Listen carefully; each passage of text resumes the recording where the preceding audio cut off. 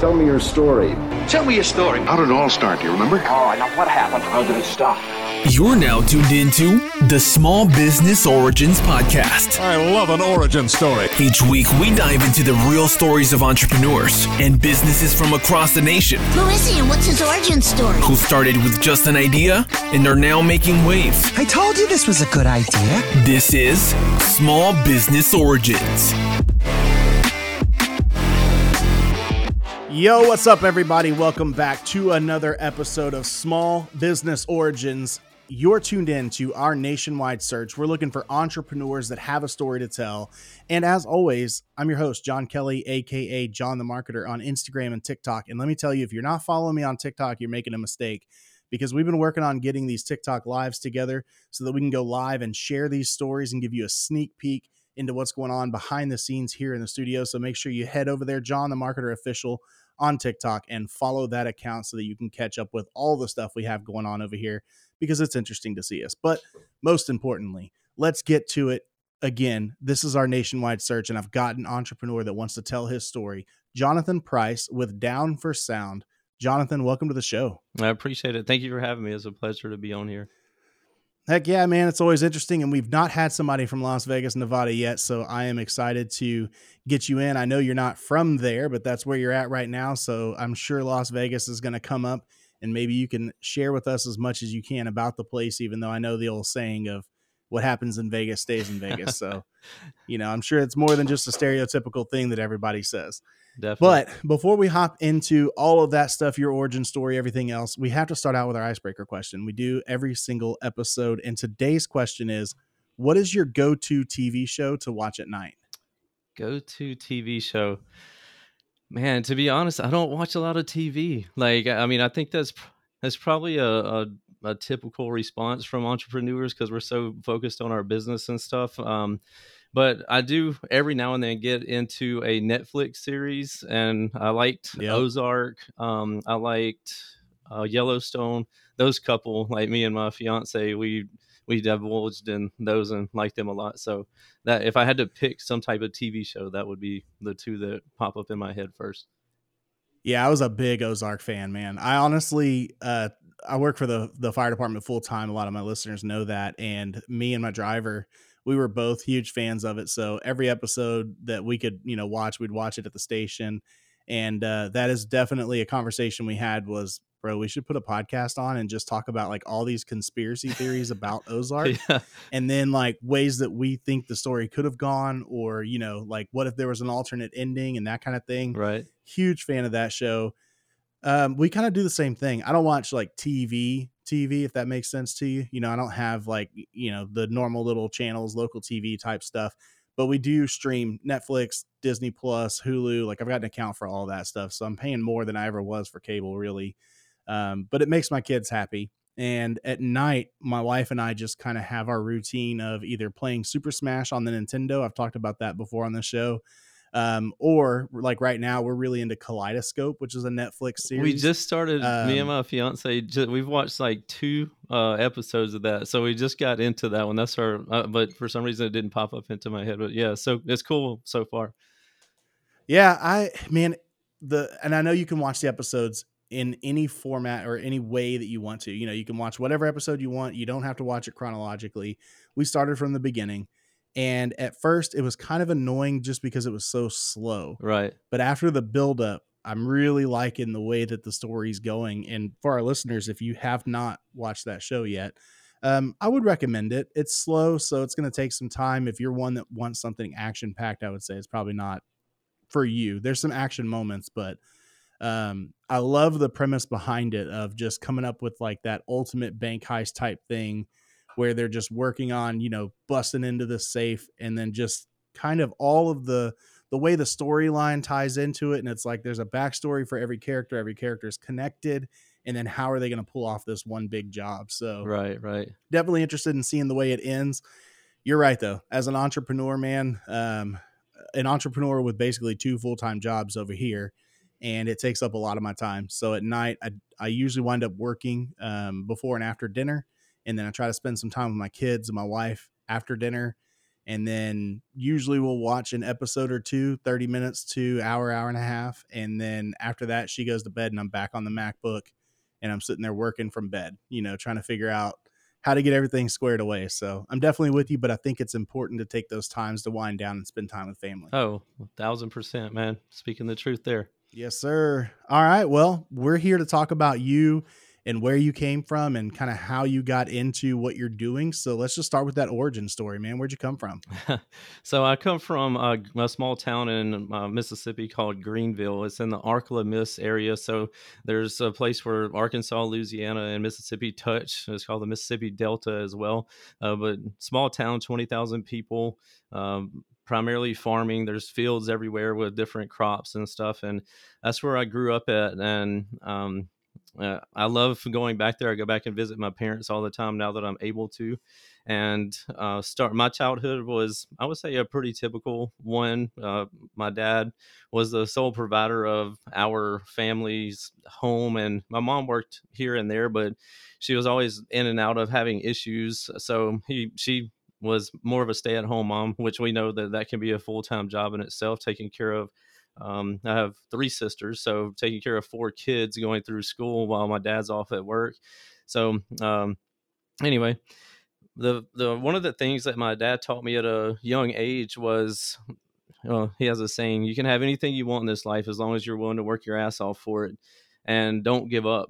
And that stuck with me my entire life. And he also taught me a unwavering work ethic that he has himself. And he instilled this into me as a very young boy when I was not even old enough to mow a yard by myself. I was probably like 3 years old. And I post this picture on my social media every now and then, but some people don't even know what this style of lawnmower looks like, but it's just your typical push mower. Like you have, and it usually has a bar in the middle. So my mom was pushing the push mower from the top, and I was so small, I was standing down and barely able to reach the bar in the middle, but I was pushing the mower like with her through the yard. And somebody took a picture a long time ago. So every time I see it pop up in my memories, it just takes me back to where that's when I didn't know I was just a little baby, but I was getting that work ethic instilled into me at that young of an age. That's when it was starting. So he always taught me that hard work and being consistent. And also if he taught me the value of $1 by, if you want something as a kid or whatever, like say I wanted a new bike, no problem, but you have to pay for half of it. I'm like, how am I going to pay for half of it? I'm just a kid. I don't know. So he's like, well, go ask the neighbor if you can cut their yard. And I'm like, oh, I do know how to cut grass now because you taught me ever since I was little. So before you knew it, I was cutting all the yards, pretty much every yard on my street for like 10 or 15 bucks. And so I'm like over here bankrolling when I was like just such a young age, but I was able to get my half of the money for the new bikes, or if I wanted new shoes or whatever, he was making me pay for half. So that taught me the value of $1. And that's something that obviously I'm super grateful for. Yeah, I actually have a very similar story, man. For one thing, I've got about a half-acre property. So we have a riding mower, and there's still those portions right around the house and stuff that, the riding mower can't get up into. And then the front yard is just too small for a riding mower. So I've got a push mower, exact design as you're talking about, a little bar right there in the middle. My 13-year-old doesn't understand why the riding mower is for dad and the push mower is for him. But I'm like, hey, I'm too old to be doing that shit anymore. That's your job now. And you're right. Like, I don't care if you're 3 or 4 years old, man, you got to pay for your keep around here. And my kids, we've had some of those come to Jesus meetings where we're like, hey, they'll say, I really wanted this, or I want that, or like so-and-so gets this, and my other friend gets that. And y'all don't give me anything. I'm like, let me try this light switch over here. Yep. Oh yeah, the light switch works. So you have electricity in your bedroom. And how's the bed temperature? That you sleep in, and and it feels nice and cool in here on these hot Texas summer days, and all this different stuff. I'm like, that's weird. It seems like you have a lot to pay for, and I think it stems from I had to work for so much of my life because I grew up middle class. We were fine. Everything was great. Vacation all the time, going through divorces and stuff. We turned into poor folk, man. That was, eating ramen and rice in different ways just to try and have something in your stomach type stuff. And so I worked because I needed to help pay some bills. Yep. And I think coming from that, I was like, I don't want my kids to have to do that. But at the same time, I love this. You've got to pay for half. You have to do something. You have to earn it, because it is so easy for kids to not understand the value of a dollar. And my dad was the same way. Like, I'd shoot pool at 13 years old in an ice house, hanging out with my dad, and play beer for beer. And then my dad would cut me the money at the end of the night for whatever he got out of that. And that's how, just one way I earned my keep. Yeah. I'd help the guy. His name was Woody. We'd do DJ and karaoke shows and stuff out there. And he Nice. couldn't lift the equipment because of a medical disability. And so he'd pay me $30 a night just to load the equipment or unload the equipment, depending on what his needs were. There you go. And then boom, there's some extra money, and then Pops put me to work doing flooring stuff because he owned a flooring business. And I actually got paid really well in that one. I'd have to tear up a lot of floors, but I'd get $200-300 a weekend. And half of it had to go to a savings. The other half, I could do whatever I wanted to with it. Very cool. And, 9 out of 10 times I wanted to save a little bit more money, because at the end of it, when I was 16, the goal was, we're going to get your first car for you. And whatever money you save up in that savings account, I'll match it 100% to go toward buying you a car. That's awesome. So I love these stories, man. I love, and maybe it's a Southern thing. I don't know. I don't know if it extends up north or not, but I love hearing stuff like that, because it really does put you in an entrepreneur mindset. Oh, definitely. I mean, I have tons and tons of stories that I was on or 2 podcasts yesterday. I feel like on a roll here, like just podcast after podcast, but they were asking me some of the similar questions. And just knowing the value of a dollar and getting that work ethic instilled into you is things that you people can, I've heard people say this and I believe it as well. You can lose everything like at any given time, but what you do not lose is your knowledge that you've gained. And if it happened, and also your unwavering work ethic, your consistency, always showing up, and the knowledge that you have.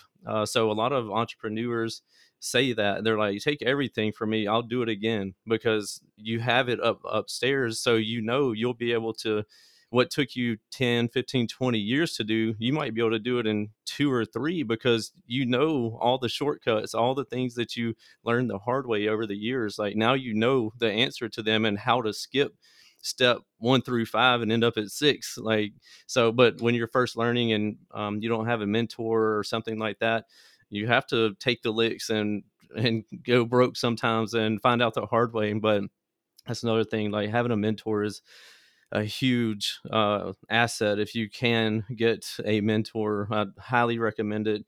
And I understand now the problem with a lot of people not wanting to do mentorships when they get super successful, and 2, why they don't want to do it for free.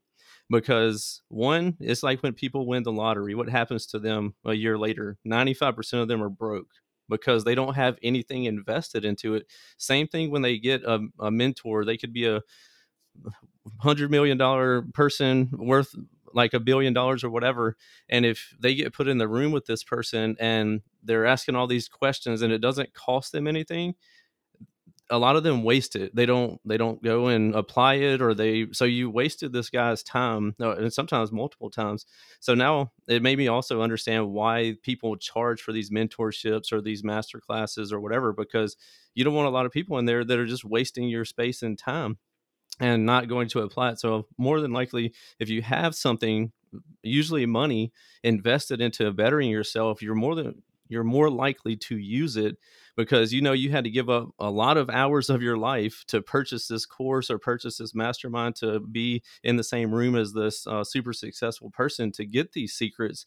And you're like, okay, I need to use this because I paid a lot of money for it. I had to trade 200 hours of my life working for however I earned it to get into this room. So I need to make sure I apply it and get your return on investment, just like that person did. So definitely. Yeah. So changing from, learning how to do stuff around the house, mow yards and all that, man, did you have a full-time job at one point? 1 or 4? 1 or 4. Yeah. Where'd you go after that? Because I hear so many of these stories where it's kind of like it's one or the other. Sometimes they say I went straight into entrepreneurship and it was just, I knew what I wanted to do and I did it from the beginning, and then I feel like a lot of those people are kind of lucky in the fact that they have a really good setup. Mom or dad is super successful. in the business. It doesn't fall into their lap because we've heard the stories right here on the show where some of them have worked their ass off to get what they have, even though they could be in essence considered like a trust fund baby. Yeah, I get it. But then at the same time, there are some people like me where it's like, hey, I'm grinding a full-time job and a part-time job that's kind of a full-time job, as well as my entrepreneurship journey, and then trying to transition into full-time entrepreneur eventually. So my story looks a little different. So I'm just wondering, like, did you go straight into it, or from kind of what you were saying, it sounds like maybe you bounced around a little bit? Yeah. Well, at first, like like I said, I was cutting grass on my street when I was a young boy, and I continued to cut grass as a side hustle my entire life until I moved out here to Vegas. Obviously, the grass cutting business out here isn't that great because it's just a bunch Grass of is desert. not greener on that side. Right. So, but I use that as like a side hustle too, because it's just cash also. So you're getting like a 30% is under the table. So you're getting a 30% bonus on all your money, not having to get it taxed. Yeah, exactly. Yeah. You're paying that to Uncle Sam, of course, Yep. but yeah, you know. Yeah, I'm a kid, whatever. But I mean, I did it up until I moved here. So, anyway, so my sisters and family, they were always like, he's a little entrepreneur, like he's gonna figure something out one day. But I never did any type of technically a business. So as I continued to grow up, I had different jobs. My first job on paper was actually chopping cotton in the fields of Mississippi. This was something that definitely shaped me and makes me super grateful. I've had a lot of jobs that makes me even more grateful and gives me that perspective of what else is out there because I've done them. I've chopped cotton, I've waited tables, I've worked in insanely hot, like, I mean, chopping cotton in the fields of Mississippi with the humidity, like it's no joke anyway. And I mean, you're literally using a hoe. So I'm getting done at the end of the day. I got blisters, my hands are bleeding, my ears are peeling because they got burnt by the sun, just all these things. But doing all these different jobs definitely shaped me into the person that I am today, and also makes me even more grateful for being able to be here. So after I graduated high school and went to college, I actually made a post about my thoughts on college this morning on my social media. It's probably similar for a lot of entrepreneurs, but anyway, my 2 cents on that real quick is I think we need to quit telling kids that the only way that you can be successful is if you go to college. This is not true. I mean, and I could go on a whole nother tangent about that, but I'm just going to leave it at that. I do think there is a necessity for certain things for college. Like if you want, for example, a doctor, of course you can't go on the internet and learn how to be a doctor. Like you have to go to school for that. So, but I think for the vast majority of people that are going to be blue collar workers, tradesmen, say, for example, a plumber or a carpenter or something like that, my 2 cents is go work for a person. And even if you have to work for them for free for months, you're going to be but you're learning the trade, like show up on time, like ask questions, do anything they want you to do, learn how to do that. And after you work for them for months, more than likely, if you ask them like, hey, like, do you think I could get a job here? Like, I know how to do all this stuff. The best guy taught me how to do all this stuff. So I have a good skill set. You're not hiring just some random person off the street, and they'll know what type of person you are. So more than likely, they're going to give you a job, and you don't have $30,000 in student loan debt over your head trying to get started in life. And that I did that. I did the wrong way. I went to college, Nashville Auto Diesel College, because I thought I wanted to be an auto collision repair tech. And I got this monstrous amount of debt. I finished second in my class, and they were promising me the whole time, oh yeah, man, when you get out, we're going to get you a job. We got good relationships with Bentley, Maserati, like naming off all these high-end car manufacturers. And I'm like, awesome. Like I thought I had it made. Anyway, I graduate and the weeks keep going by. Nobody's calling. I'm like, let me call the college and ask them like what's going on. I call them, oh, the market's flooded. Like we can't really find anything for you like we used to. I'm like, man, I just spent $30,000 to go to college, and this was back when I graduated. So that's in '02. It was a massive amount of money. I mean, it still is, but even way more massive at that point. So they're like, but we'll keep looking for you. We'll try our best to find you something. I'm like, okay, cool. And the only call that I ever got was 6 months later. You know who it was?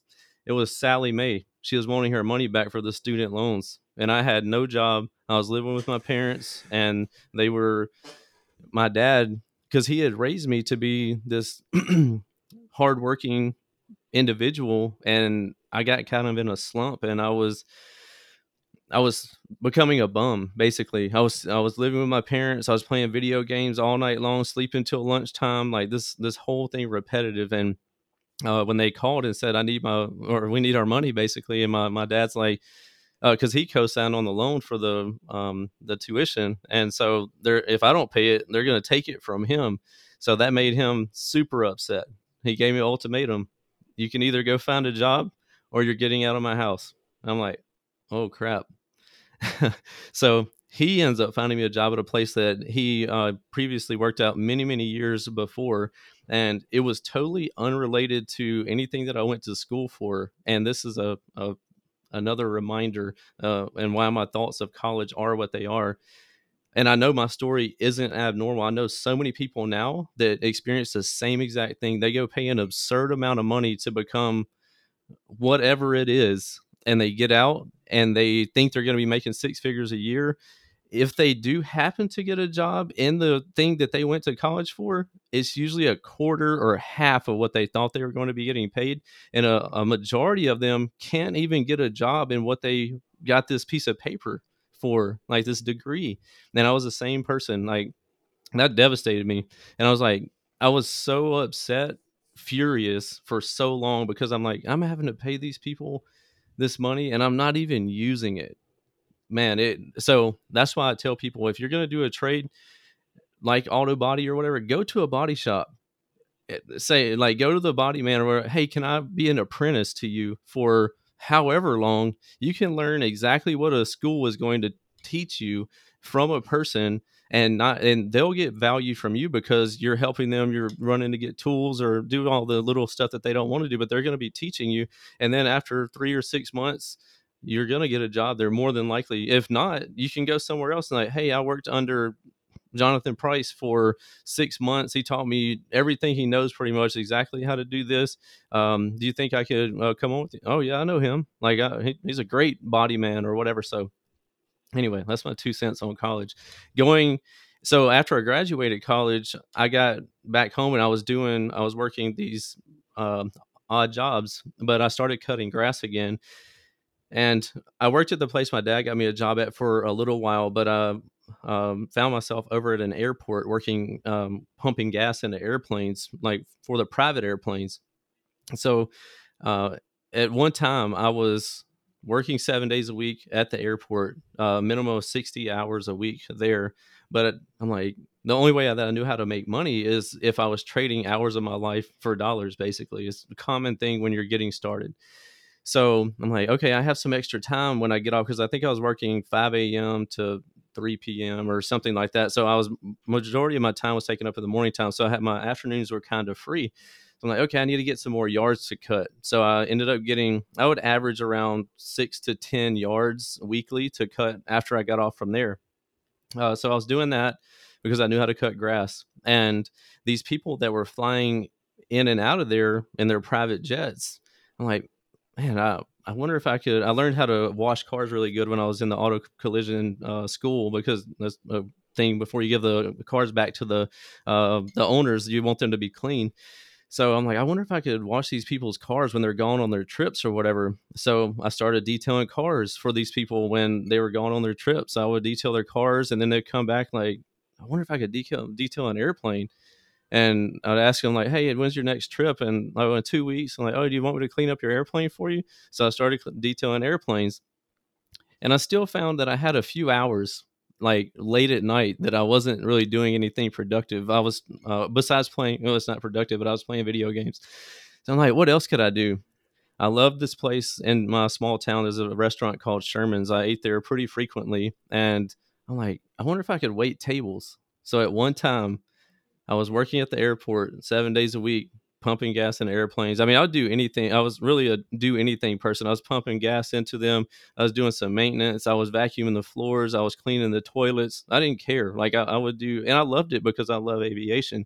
But while I was doing that, I was cutting my yards. I was detailing cars and airplanes, and I was waiting tables at one time.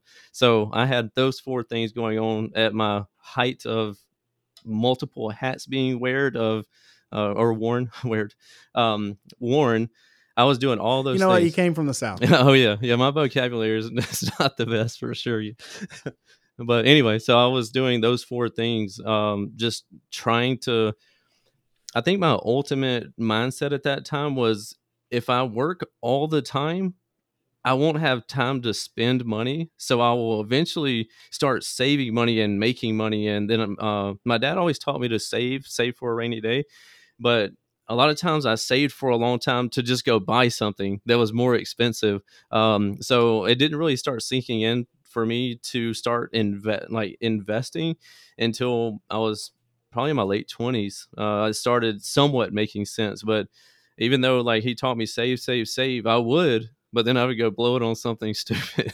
But anyway, live and learn, right? I mean, and that's the whole point of this, is to see where people learn their lessons and how, and then how that relates to what they're doing now. So what is that transition? When did you figure out that sound inside of vehicles was something you had an interest in? The initial thing that got me hooked on car audio was, um, so in the I don't know if it was just Mississippi or what, but back in my day, I feel like I'm 90 years old telling these stories, but they had a thing that was called a hardship license. So you could get an actual Oh yeah. license at 14. So when I was chopping cotton, my first job, I got this hardship license where I could just go back and forth to work. So um but you can only drive between the hours of like 6 a.m. and 6 p.m. just basically to go to work or go to lunch, whatever.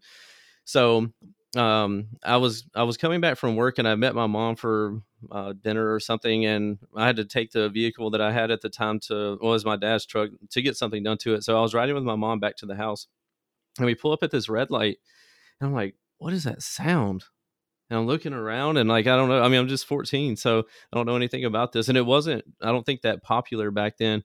And I feel my mom's van vibrating and stuff. I'm like, Mom, is something wrong with your van? And she's like, oh no, that's this loud music. And I'm like, music? And the guy pulls up beside us, and like, he has the windows down and his mirror's shaking, and like this going all crazy, and it's shaking my mom's mirrors. And I'm over here thinking, this is the coolest thing ever. My mom is like, has this most disgusted look on her face, like this dang hoodlum is like Yep, disturbing always. the peace or whatever.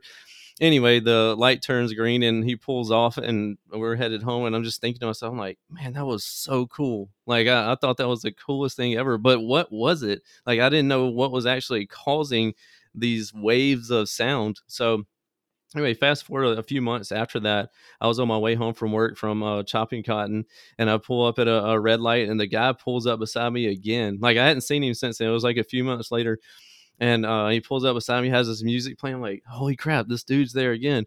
The light turns green. I'm following this guy. Like, I'm definitely following him wherever he's going. So he's driving around for miles, and I'm just like creeping behind him. Like, I'm like, I don't know where he's going, but like, I'm going to talk to him. So he ends up pulling up at this gas station, and I pull in behind him. And I'm like, hey man, I'm not trying to be creepy or whatever, but like, I hear your vehicle. Like, what is that? And he's like, oh, it's subwoofers. And I'm like, what's a subwoofer? I don't know what that is. And he's like, oh, it makes the bass sound that you're hearing. And I'm like, man, that's the coolest thing ever. And he's like, oh, I can show it to you. I work at a local shop. And I'm like, okay. So he opens up. He has an awesome install. It's really clean. And I'm like, I was just blown away. I was hooked. And I'm like, this is so cool. So that's what got me hooked on car audio. And ever since that day, I've always had like a thing for sound and sounding good, and pushing the envelope of sound as well. Like, I mean, now fast forward to this day, I have a vehicle, a Chevy Tahoe with 9 18-inch subwoofers in it. It's got 72 8-inch mid ranges in all the doors, over 150,000 watts of power. Like, I had to put a polycarbonate windshield in there with bolts because I kept blowing the windshield out.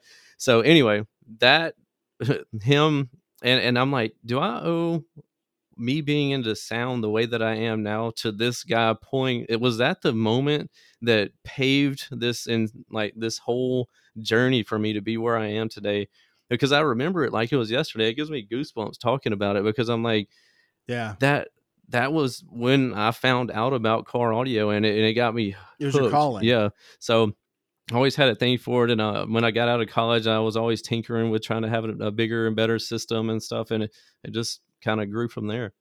Man, I going back to sound, same thing. I mean, I own an event services company, and one of my favorite things is going to buy sound equipment for that type of, particular use, and just trying to figure out how we can be loud, but how we can be more compact now that technology has advanced to where, I can play enough sound for 200-300 people outdoors where it's loud enough that, I mean, even if you had 1,000 people in the crowd, they could still hear you clearly. That's the big thing, is it's good sound. Yep. And, this is a system that one DJ can show up and lug around in his car, put up by himself in less than an hour, and have that ready to go for all those people, and so sound has always interested me. Cause like I said, I was DJing and running karaoke shows in the bar at 13 years old. Wow. So That's awesome. I'm with you there, of just sound has always been kind of ingrained into me. And my sister was a little bit older than me, so all her boyfriends, growing up in the 90s, that's everything was all about how loud your vehicle was, and not the mufflers, Right. but what kind of speakers you have in the back, what kind of amp do you have pushing it, and how much can you vibrate everything and everyone that's around you. Absolutely. And so, man, I've been there since that day. I couldn't afford it as I was kind of becoming an adult. It just wasn't in the cards for me to be able to afford it. And then now with my Jeep Wrangler, much to my wife's dismay, I am the hoodlum. She looks at me like I'm crazy because I've got two 15-inch kicker comp R's. I used to have a really nice kicker amp, but the fuse actually melted because it just wasn't a big enough fuse, even though the sound guy told me it was. Gotcha. And so luckily my vehicle did not catch on fire or anything, because I mean, it was completely melted. And it blew my amp out. I had a kicker like 1600.1 whatever Gotcha. specifications that are way above my knowledge of car audio. I just know that it was loud enough that I had a carpeted box that it came with, and it blew the sides off of the box. I've seen that before. And so, because I'm the same way, like it's going to be all the way up or nothing. Right. Those are the two ways. I want my brain to rattle around in my skull a little bit as I'm driving down the road. Yep. And so I actually swapped into a Rhino lined box after that. I thought I blew a speaker. And I went up to a sound shop and I was like, hey, just how much if I can get another kicker comp R like this one, or, just get new speakers or what. And as soon as I reached in to touch the box to show him, I was like, never mind, figured it out. So got a real nice Rhino line box in the back of my Jeep that's, way too big and takes up way too much space, but it's totally worth it. That's right. And then, I've always had that same interest as you, man. I grew up around it, and everybody was always just, at the time 12s were just big. My brother-in-law loved his 10s that were like super compact, but still had a really good sound to them. And I'm with you, like 918s, that'd be great. I would love to have that in the back of something, but I just don't have the room for it in my Jeep. Right. You know how it is. You got to have a compact system in those Jeeps. Oh, yeah. And if you can go marine or outdoor friendly, it's even better that way. But I love sound. That's why whenever your email came across my desk, I was like, man, this is going to be a good conversation, because I love the car audio space. And then again, marine, outdoors, boats, all that kind of stuff, man. Sound systems are amazing no matter what vehicle you're putting them on. So what is it exactly that Down4Sound is doing? It looks like, are y'all building your own, manufacturing your own speakers and amps and all of those things, or, kind of what's your ideal client? Yeah, so I mean, our 99% of our clients are do-it-yourself type people that are going to be installing their own stuff. I'll say 95%. Some of them purchase it and they try to take it somewhere and have somebody else install it. There's a kind of a gray, awkward area there, because most of the shops that you go to, they want you to purchase the stuff from them if they're going to install it, which I get it. But anyway, that's our typical client, is somebody that's usually doing it themselves. The way that I know you're going to ask me, like, how Down4Sound came about and what made me think like, oh, I need to do this as a business. So the way that happened was, I was growing my social media following on YouTube primarily initially, and I was getting a good following, and I was going to these shows. My system is like, the bigger my system, I've made my system, the more crowd that it drew when I went to these shows. So I was gaining popularity there, and I started recording the videos and sharing them on YouTube, and people love seeing themselves on the YouTube videos. And obviously that's like a snowball effect. Every time I go to the next show, oh, I want to hear your stuff. I saw it on YouTube. Like, so it started making me a little bit famous at the time. And but every time that I would give people these demos, they would ask me the same quote. Most of them would ask me the same question: where do you get your equipment from? And this kept happening, and I wasn't really thinking, it wasn't clicking. And then one day somebody asked me that after they got a demo from me, and they're like, where do you get your equipment from? It was like the light bulb just snapped in my head. I could be selling these people this stuff. Wait, how do you sell people stuff? How do you start a business? So then all those questions came after it. But that's how like the idea of Down4Sound started. And obviously it wasn't an easy road getting started. But I went from, in the matter of 7 years, I ended up getting fired from the airport, got forced to, I'm trying to condense the timeline, but got fired from the airport. I was moving to Las Vegas. I was forced to figure stuff out. I thought when I moved out here to Vegas that I would get a job at another airport because I had 10 years of experience. I'll get hired, no problem. Never got a call again, just like college, like never got a call. But that ended up being the best thing that ever happened to me, was nobody ever called me, and it forced me. My back was against the wall. I was out here living with my girlfriend, now fiance. I was living with her. I was being a bum. Like I had no source of income. So I'm like, I got to figure this out. Ended up figuring it out. Went from basically jobless to, the past 2 years, I've done over $17 million a year in revenue, and going from being fired, jobless, where I was making $30,000 a year. So you can figure it out. But at that time, I also made a YouTube video. I was like so devastated because you lose your prime source of income, and so many people become so dependent on that. It's normal. But when that happens, and it's basically like your livelihood is sucked from you. You're like, oh crap, like what do I do now? But as long as you don't give up, you remain consistent, and like you can achieve, I mean, my level of success. Like I know people that are way more successful. I know people are equally as successful, and there's different people. Success is different for every person. Like, and to me, it's about having freedom, like having choices. And anyway, so I've been able to do this in a relatively short amount of time just by figuring things out. And again, when the idea first popped in my head, I knew nothing about business or selling stuff or a warehouse of 30,000 feet, like stocking all this product, like, but is able to be figured out. And having a mentor, I didn't always have a mentor, but in the past few or 4 years, I've had one kind of at my beck and call. I don't try to bother him that much, but if it's a thing that's coming up that I haven't experienced before, hit him up for his expertise. He has the knowledge or whatever, and he's helped me become what I am today a lot faster than I maybe would have been able to figure it out. So mentors are huge, but it's been a heck of a journey so far. So what is it then? You go from figuring out you need to sell something because you got to make money, which I love that story too, because so many great businesses are built out of that hardship. With me, I'm trying to transition from one thing to another. And so many entrepreneurs have that story where it was like, yeah, my main source of income got shut off, and that was it. I had to sink or swim. And so I guess let's start with what you started doing and then kind of progress into what it is that you do now. Same company, but just what did you start selling, and then what do you sell now? Okay. Well, initially I started selling some like t-shirts and like little knickknack apparel type things to kind of really cover my expenses to go to the shows and stuff, like recoup some of my gas money, hotel. Sometimes I couldn't even afford a hotel, so I either slept in my vehicle or slept under my vehicle.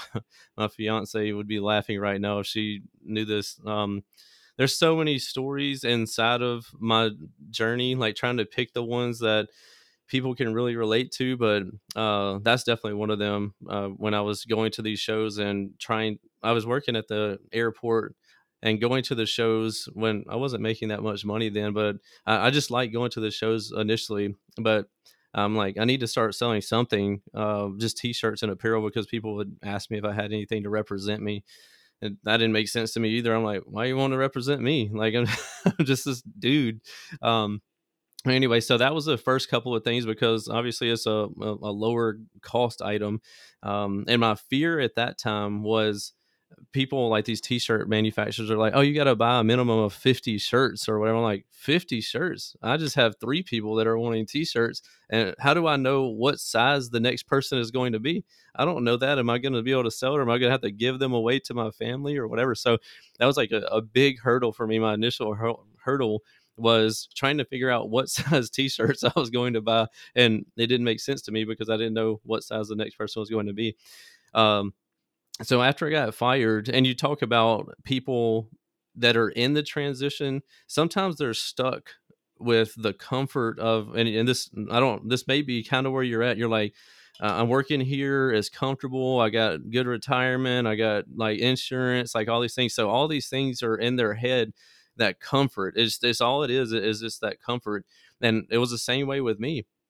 I'm like, I have this job. I'm not really, and it made me not really push Down4Sound or start selling sound, because I'm like, oh, I'll just get to it whenever. But now I know, like, I've been to tons of wealth building seminars and like all kind of business strategy, masterminds, all these things. And most of the people say when your side hustle starts exceeding your primary source of income, or even getting close, you need to step away from it, because it's going to push you. Like, your back's then going to be against the wall. Like, I got to do this. I don't have a choice. And not that you have to burn the bridge, so to speak, but most of the time when you make that decision, it's going to push you to go and do better and make what you're doing your full time, obviously your thing, because that's what you have to do.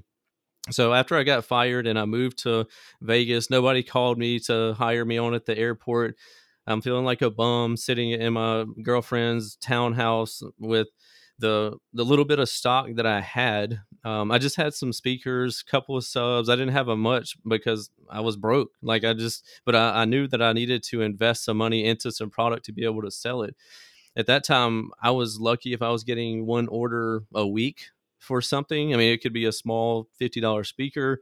So I was still broke. Like, I wasn't like, you're not making that much money off of these things. So you're not bringing in that much money, and she's paying for like the rent, the everything. So I'm just, again, I'm kind of in this feeling of helpless. Like, I'm not good. I'm not even good enough to be with her, because I'm not providing anything to her besides, like, I love you. Like, you're beautiful. But I'm not providing any sort of thing that us as men, we want to be the rock, the shoulder to cry on, the providers, so, and I'm doing none of this. So it was affecting me mentally for that reason. So I decided, and this is kind of my secret sauce, I decided to, because I had my following, I was building my online presence via YouTube and Facebook. It was just cross-pollinating Facebook, Snapchat, Instagram, Twitter, all these things. They just started like slowly building.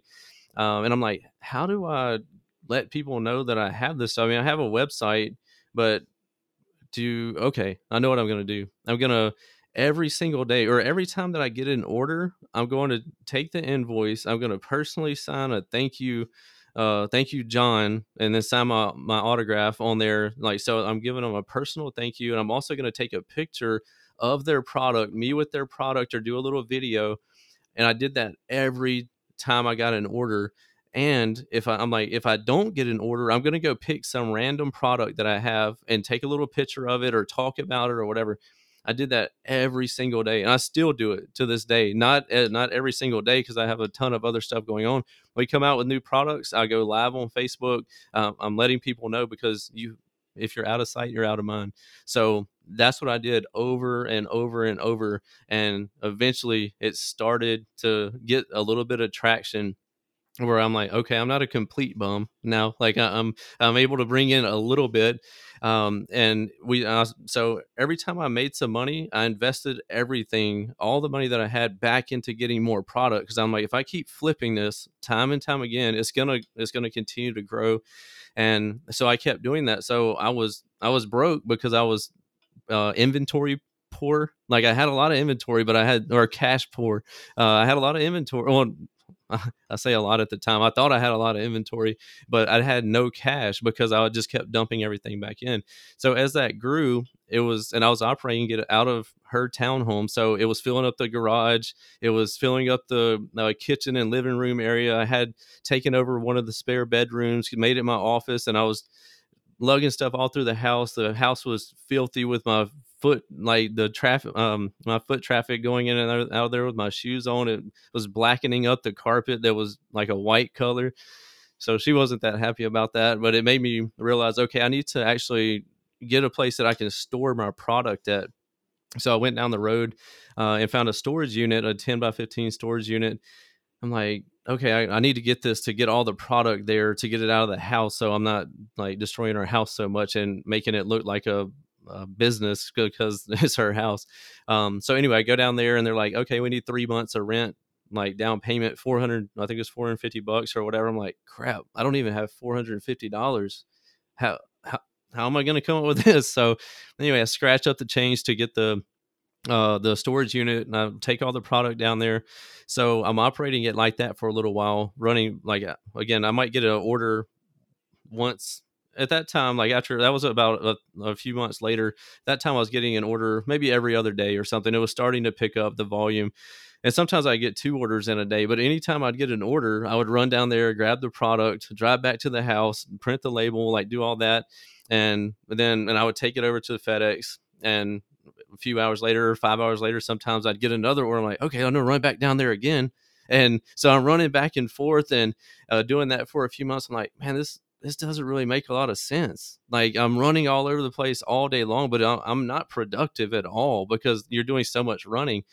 So that's when the thought came to, I need to have an actual location, like a small warehouse that I can have a little office, have the little product that I have, and get it going as more of an official business instead of running it out of a garage. But you hear the stories that so many people start their things out of garages, out of attics, and all this, and mine's very similar to that. But so I end up looking around and I'm like, man, 1,000 square foot, that'd be plenty to do what I need to do. Okay, I'm looking and looking, and my mentor, now I didn't really know him that well at that point, but some of the other business owners that I was selling their product for, I would talk to them and I would message them on Facebook and stuff. And I'm like, yeah, I think I'm going to look for a little warehouse, 1,000 square foot. And they're like, what? 1,000 square feet? Well, like, what are you going to do with that? I'm like, well, I can't even afford the 1,000 square feet. So how am I going to look for something bigger than that? Because usually warehouse space is around $1 a square foot out here. So I'm like, I'm looking at $1,000 a month, and I could just barely pay for the storage unit that's $150 a month. They're like, man, basically they told me, we see how fast you're growing, and just do it. Like look for something bigger.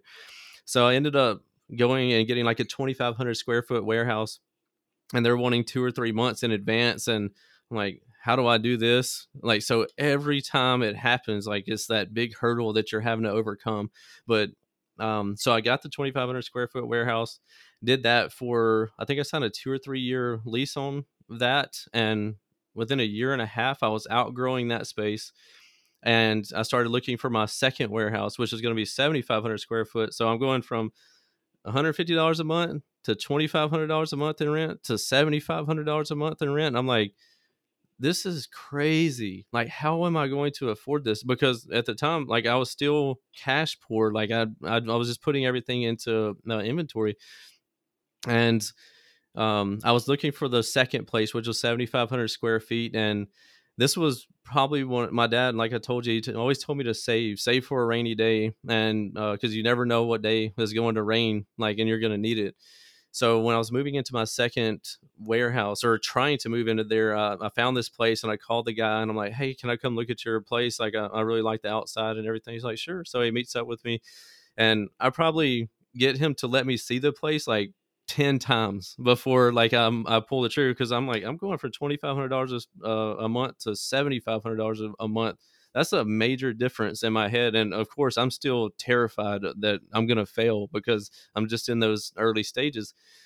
So anyway, I finally make the decision to get into this or to that I want to get into this place. And I messaged him like, I'll take it. Like, let me know what I need to do next. He's like, well, I'll send you over the paperwork and fill it out and get us your financials and stuff. So I sent it all over to my accountant, and I got it back, got it sent back over there.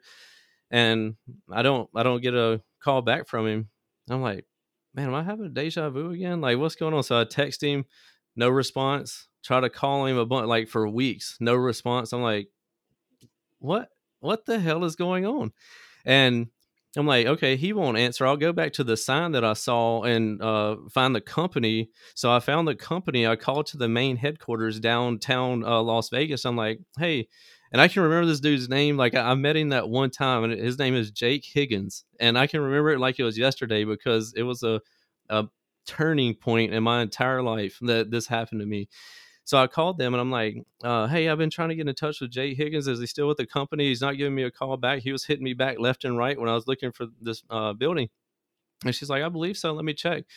But puts me on hold, comes back. Yeah, he's still with the company. What do you need? And I'm like, well, I mean, I was trying to get this new building at 950 Pilot Road, and I can't get a response from him. And she's like, okay, put me on hold again. She comes back. She's like, oh, sorry, sir. Like, you basically told me you can't afford this. Like when they saw because I wasn't making a ton of money at that time or bringing in a ton of revenue to be able to afford, I don't know, close to $100,000 in rent at the time. They have cam fees and stuff. I don't know if that's a thing around y'all. So even like you have all this stuff tacked on top of it. So you can't afford this rent out of like the revenue that you're making. And I'm like, I'm devastated. I just knew that was going to be the place that I was going to move into. I loved it. You know, sometimes in life, something happens, you see something, you're like, that's the one. That's the one right there. I know that's the one. This was that building. And I told her, I'm like, are you sure there's nothing that can be done? Like, can you check? She's like, okay, I'll go talk to my manager or higher up or whatever.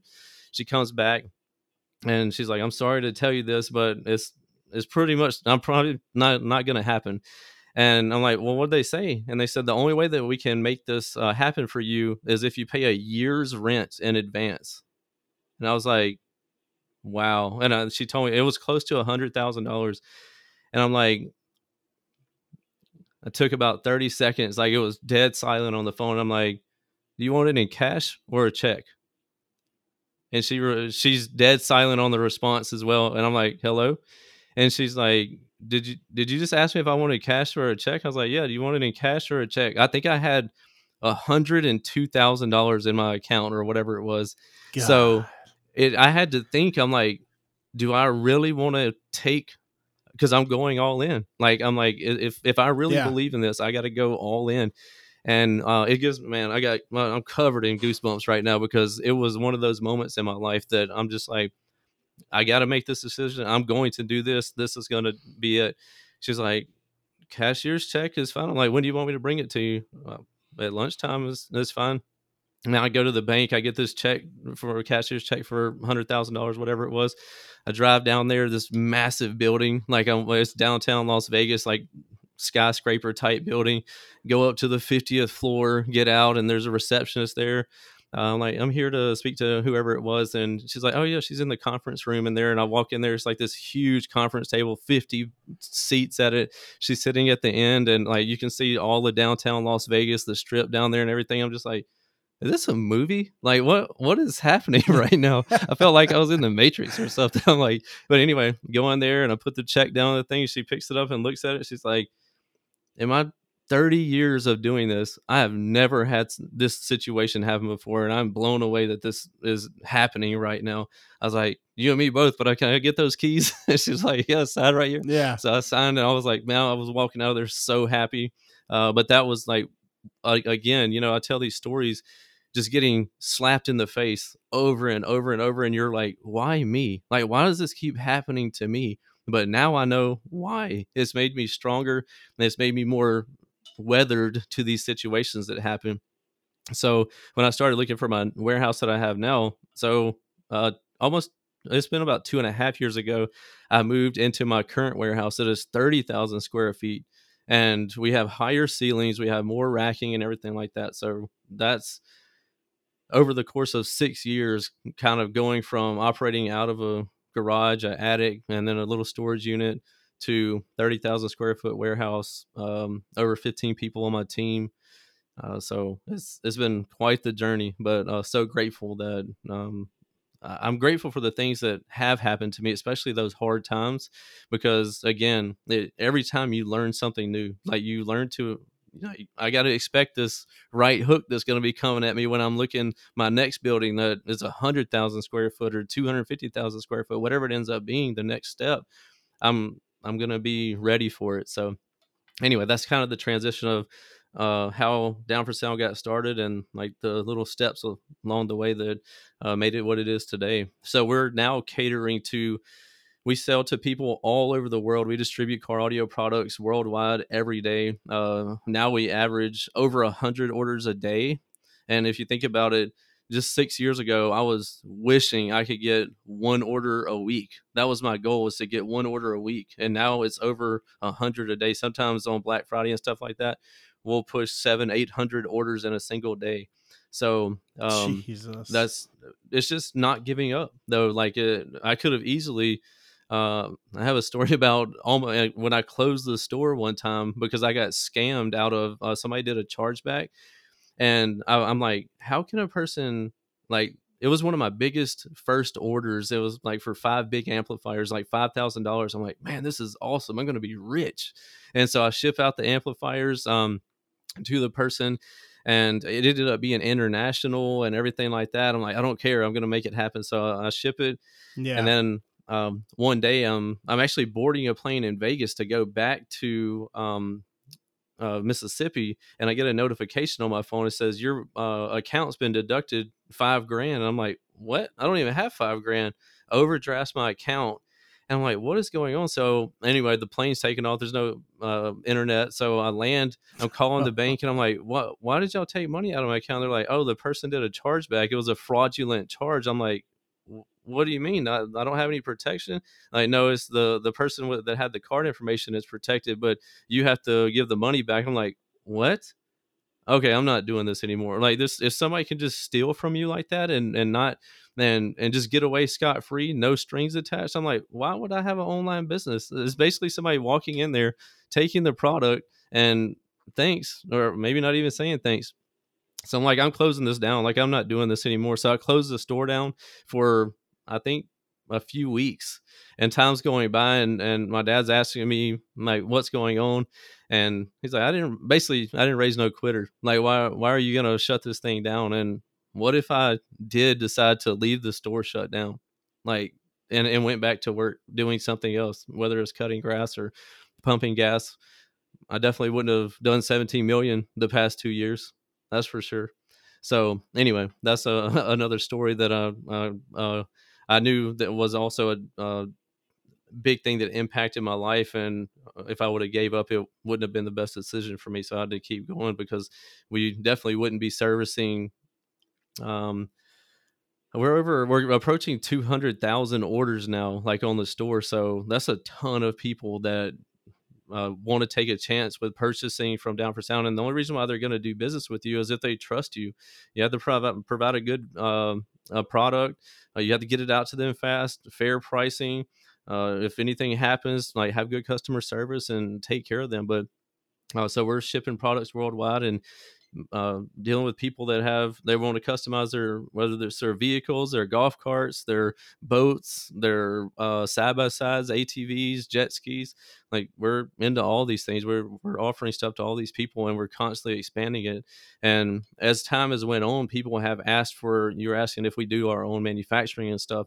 As time went on, people were asking us if we were going to do like our own like household name brand. So we started looking into that, and over the past 2 to 3 years, we've been heavily coming out with new products, but we vet them as best as possible. We do as much research and development on each one of them as possible, and we've constantly expanded our own product offering. And we were able to launch an amplifier line and do over $1 million in sales. I think it was right at 6 months, which probably hasn't been done before in the history of car audio for a new car audio company.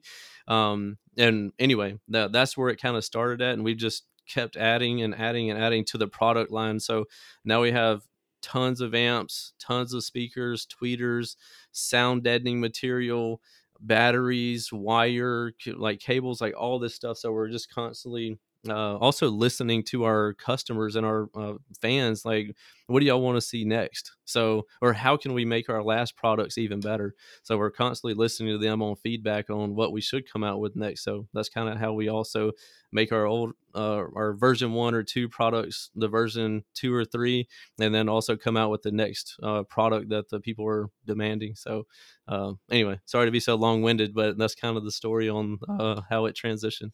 No, what's amazing to me about this entire story, I wasn't asking, I didn't get dates, I didn't get times, I didn't get, any type of like actual timeline on this. So this entire time that we're talking, I'm thinking in terms of, when you were growing up. So I'm thinking like 90s, 2000s, when we talk about the company starting, I'm just kind of thinking in my head, early 2000s, maybe early 2010s, but it's like, no, this company is 6 years old.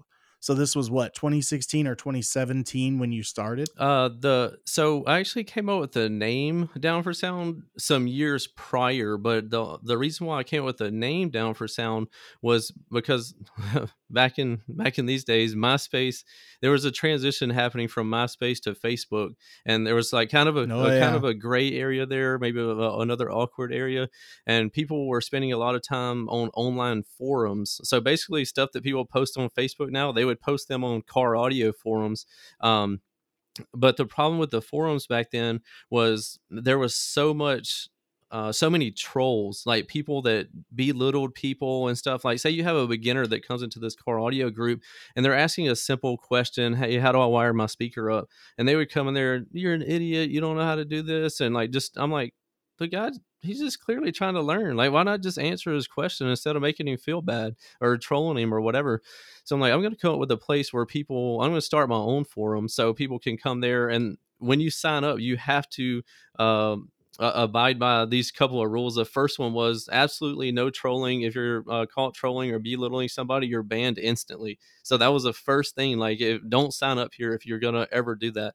So anyway, that's how the name Down4Sound got started. And it was initially started for a place for people to come and talk about car audio and not have to fear being belittled or bullied or whatever. So I had that name for a while, but I didn't, again, I wasn't trying to sell anything. I didn't know anything about selling anything, but I loved car audio. So I had the name Down4Sound for the forum.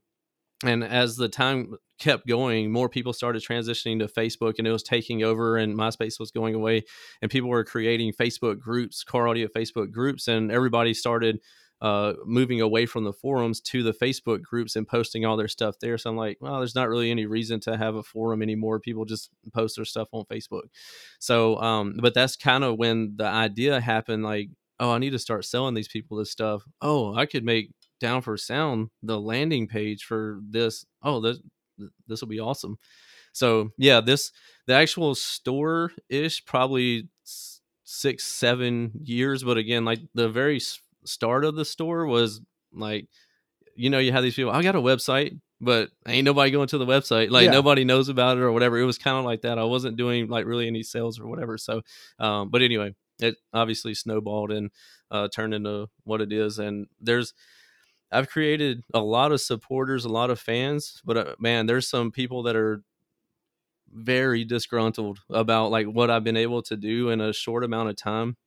And a lot of them, I looked up to them. Like, I thought like, I knew they had been in car audio. They'd had shops for a long time, and I looked up to them, and I'm like, man, these guys are awesome. They're killing it. They're like, they have either a brick and mortar store or whatever. And as I continued to grow, the thing that I had that they didn't ever have was my social media following. It's huge shot in the arm to somebody that's wanting to do something, because you have this amount of people, whatever it is, that's trusting you. They're listening to you, they're watching you because they have this connection with you.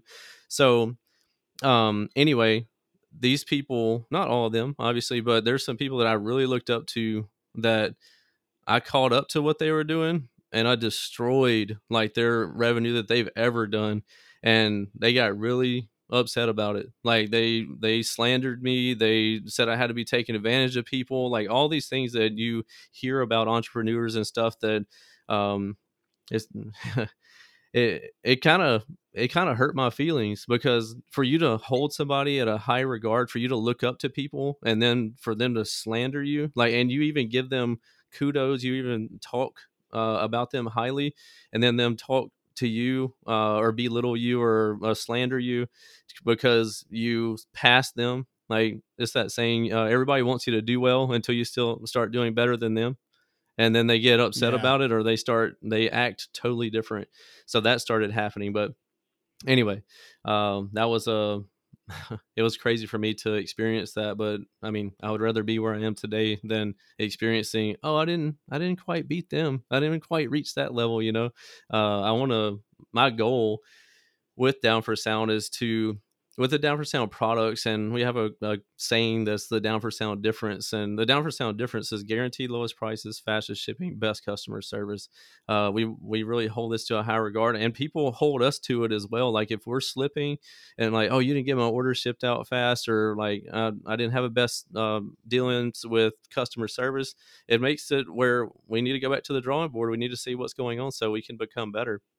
And yeah, we just been able to grow it through treating people right, and also expanding our product lineup, and just, I don't know, kind of, there's a book called Blitzscaling as well. I read that about a year ago, and it kind of supercharged my thought processes on, okay, we need to really come out with more products and just flood the market with them, because it's going to help us grow even more. So anyway. Yeah. I mean, the whole point is that it is such a short time to have such large gains, So I was sitting here thinking of this like long-term thing. And then at the end of it, you're like, 6-7 years of actually selling, of Full having, time. like you said, a functional, I'm getting orders. Yeah. It's so fast. And I don't know. Honestly, it's just it blows me away. And then to, like you said, scale up so fast continually of making your own products, and then having those kind of blow up and do great too. I think that most audio companies, no matter what type of sound they're into, you're hearing about the super successful known name brand ones are, years and years in the making, where it's like, we've been making sound equipment since the 60s, 70s, 80s. It's kind of a low and slow process, but I do think it's probably attributed kind of to the fact that so many people can do it yourself now, where it's like, the technology is getting so much more compact and so much easier. It's like having a computer in the 60s compared to having a computer now. It's like, well, when computers used to take up an entire room, and they were $50,000-$60,000, that's too much. Now And your now that phone they're a is couple way grand, more powerful than that whole yeah, room computer. exactly. Well, so then let's talk about, how we can find you, where we can find you, just a general overview of, I know we've talked about some of the products that you have and stuff like that, but just a general overview of like that elevator pitch. If you could just convince someone to be your client, what would you say? Yeah, I mean, a lot of the people that come to Down4Sound are supporters of mine already. They're either following my YouTube channel. I've tried to provide a ton of value on there, answering the most common questions that people have about car audio. I go to a ton of shows, car audio shows, and different shows all over the world now. Like I travel, like I've been to Russia, Europe, a bunch of different places just in the name of car audio. I love being out there with people, and obviously when I take my vehicle to these shows and people get to hear it now at this form that it's at now, is just this mind-blowing experience. So they get this connection with me either through my social media post, or they actually get to meet me in person. So that's a connection as well. So the people come to me for most of the time that reason. But if they come to me, if they just stumble across Down4Sound on the internet, and they're like, oh, I'm searching for whatever product it is, and I pop up and I'm like, oh, I'll check this out. Okay, no, guaranteed lowest prices. So okay, I'm probably not going to find it cheaper than here, but I'll research anyway. I'll look at some other places. Okay, he actually does have the cheapest or the same price as some of these other places. but we also throw in like a lot of what we call freebies on some of these orders that are a certain dollar amount or above. So if you're going to buy an item, say it's $500, you can get the item at store one or store two, being Down4Sound. So why would you buy from one if you don't know the people, if you don't have this connection with them?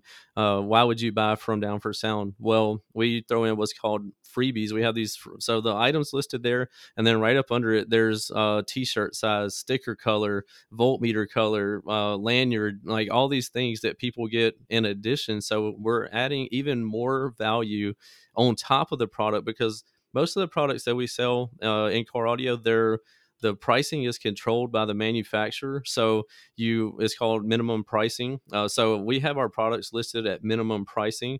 So everybody else that sells the same product online, it's all supposed to match. So you have to convince or look more appealing to people for them to buy from you instead of the other person. So this is one of the things that we do, not just all the social media posts and being out there like that, but when a person sees like, okay, I can just get this $500 item from store one, or I can get the $500 item and all this swag to go along with it for free. Oh, okay, I'm going to get it from them. And they have it says guaranteed lowest prices, fastest shipping, best customer service. So they know that we're going to get it out as fast as possible.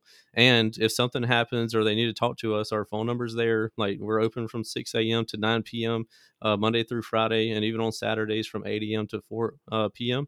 So that's what we're doing. We're trying. I mean, I'm a firm believer in treat people how you want to be treated. So I'm always trying to treat people as good as possible, talk to them like they're my buddies. And like I say, I go live all the time on Facebook and chat with people and answer all types of different questions. Sometimes it's business, sometimes they're asking about speakers, sometimes it's relationship advice or whatever. So I've always been a totally open book for that. But that's our website, down4soundshop.com. If you want to find me online, you can do so. We have Facebook pages, Instagram pages under the Down4Sound name. I also have my YouTube channel, which is my biggest, I guess, area. It's got over, I think we just went through 500,000 subscribers on YouTube. So Wow. it's called The Life of Price, because it's just me sharing my life basically.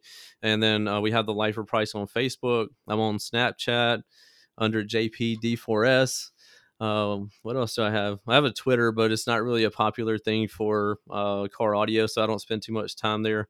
A lot of people follow me on my personal Facebook page, which is just Johnathan Price. I just share I have all of my posts are public on my personal Facebook page, so you don't have to be my friend to see my stuff. But a lot of people follow my personal page. I think I have almost 30,000 people following my personal Facebook page just for my daily whatever it might be, like from me doing ice baths in the morning to working out to red light therapy and all these crazy things that I do. But anyway, so those are the areas that you can hit me up on. Perfect. Yeah, man. I mean, I was going to kind of end the show there and say thanks for coming on, but ice baths, Jesus, that has been a trending thing that I've seen. It's really it's exploding. You know, a lot of people are talking about the health benefits of it.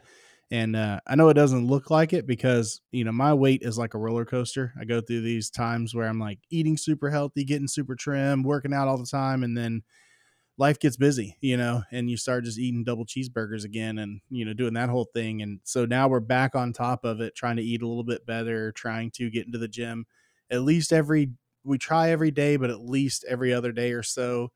You know, only skipping maybe once or twice a week, basically. But ice baths is something I've seen kind of hitting every single day where they're like, yeah, man, you have to, I guess, nut up and just get in there and submerge your temperature for a while. I think they say like 10 to 15 minutes. No, it doesn't like even that, have to and be then that get out. long. It's most of the time you can get a ton of benefits in like 2 minutes. I stay in there for 3 to 5. But usually after the 1 minute mark, like you get way more accustomed to it.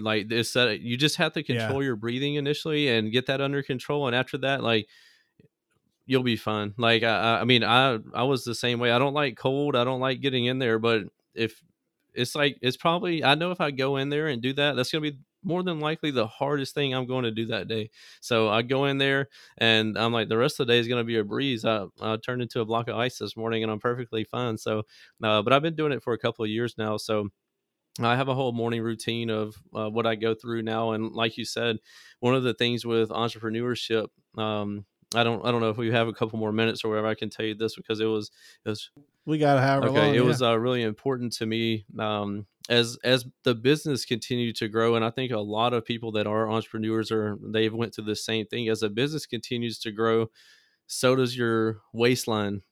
Mine was I had gotten um and there was other things that were suffering, not just my health but my relationship with my daughter and my fiance. These things were like, I was so focused on the business, I had like blinders on. I couldn't see what me working at the business 100 hours a week was causing to my family or my health. And then before I know it, I had reached my heaviest weight, which isn't super heavy to a lot of people, but when you've never been there before, it was heavy for me. So I'd reached 210 pounds. I was eating I was eating so much junk food. Like in the mornings, I would if I did go to the gym, I would reward myself on the way home with a box of Krispy Kreme donuts, a dozen Krispy Kreme donuts, Yes. and one of the like chocolate frappuccinos or whatever. Wash it all down with that. Like, I earned that. I went to the gym. I probably burned 100 calories at the gym and consumed 5,000 on the way to the house. So anyway, these things, they don't happen overnight. Just like if you're trying to go the other way, it doesn't happen overnight. But I wake up one morning, I'm like, I am 210 pounds. Like, I haven't ever been this heavy. I notice when I'm bending over to tie my shoes, like there's a big bulge there. Like my belly's getting big and everything. I'm like, I gotta start doing something about that. It wasn't that.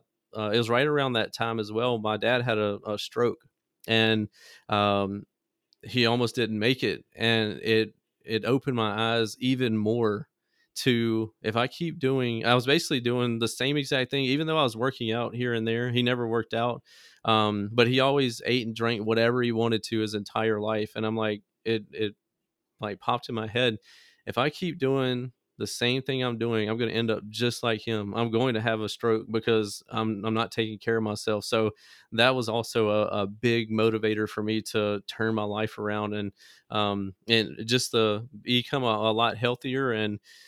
Um and ever since that day, I've made my health. Again, I'm not perfect either. Like you talk about, you're on a roller coaster. You go through. I ate a jalapeno cheeseburger and fries for lunch today. Like I go through, but I go through some most. I'm about being better a majority of the time. So, and now I've gotten to a place where I can kind of maintain I try to maintain 180 or under as my goal weight.